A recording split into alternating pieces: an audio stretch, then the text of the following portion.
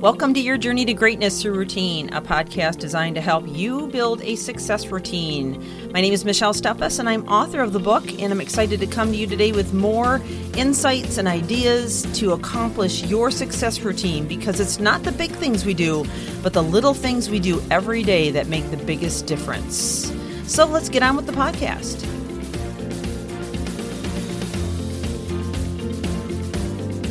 We are back to talk about more self-defeating habits as we wind down to the last few of these that I have for you.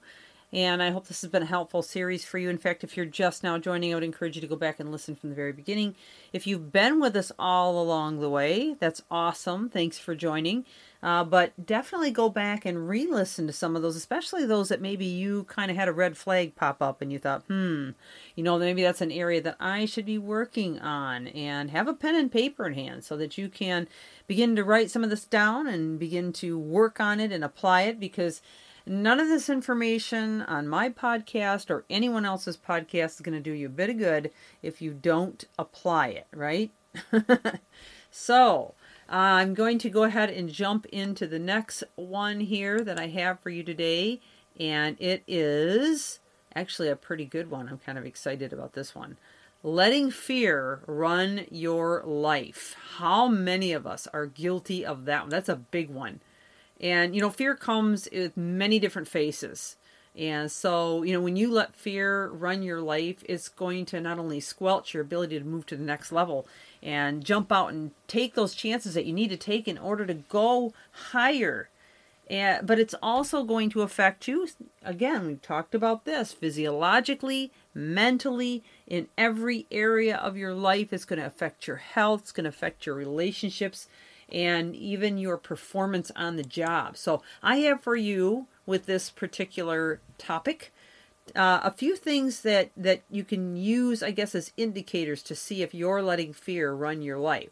So let's go through these rather quickly to see if these fit you.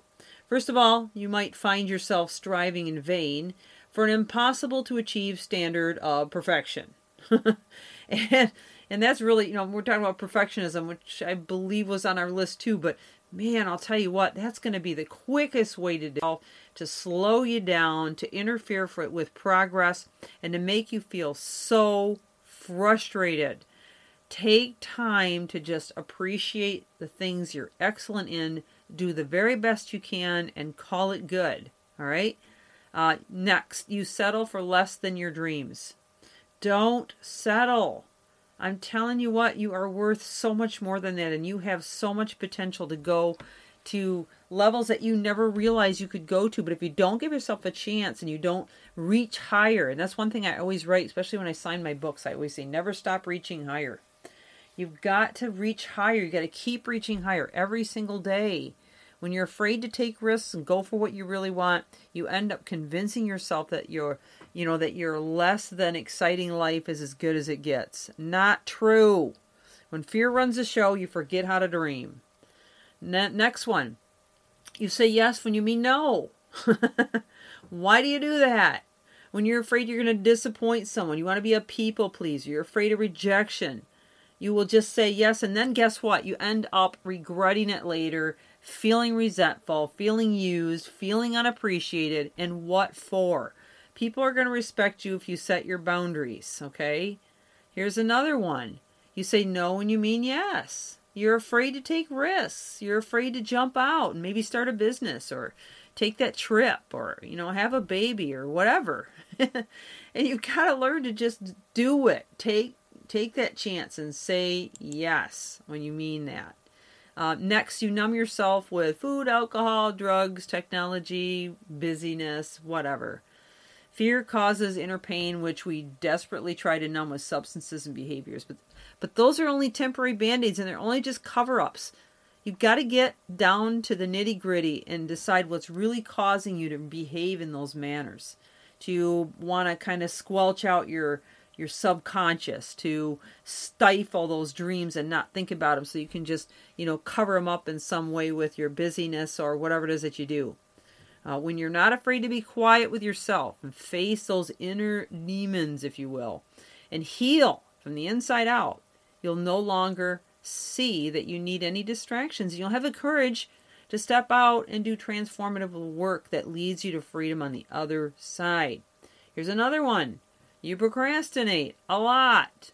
When you're afraid of putting yourself in an arena because of fear of failure, success, uncertainty, judgment, criticism, rejection, you'll stand on the sidelines, or you'll put it off again and again. You'll say, well, maybe tomorrow, or maybe next year, or you'll make excuses about why you can't.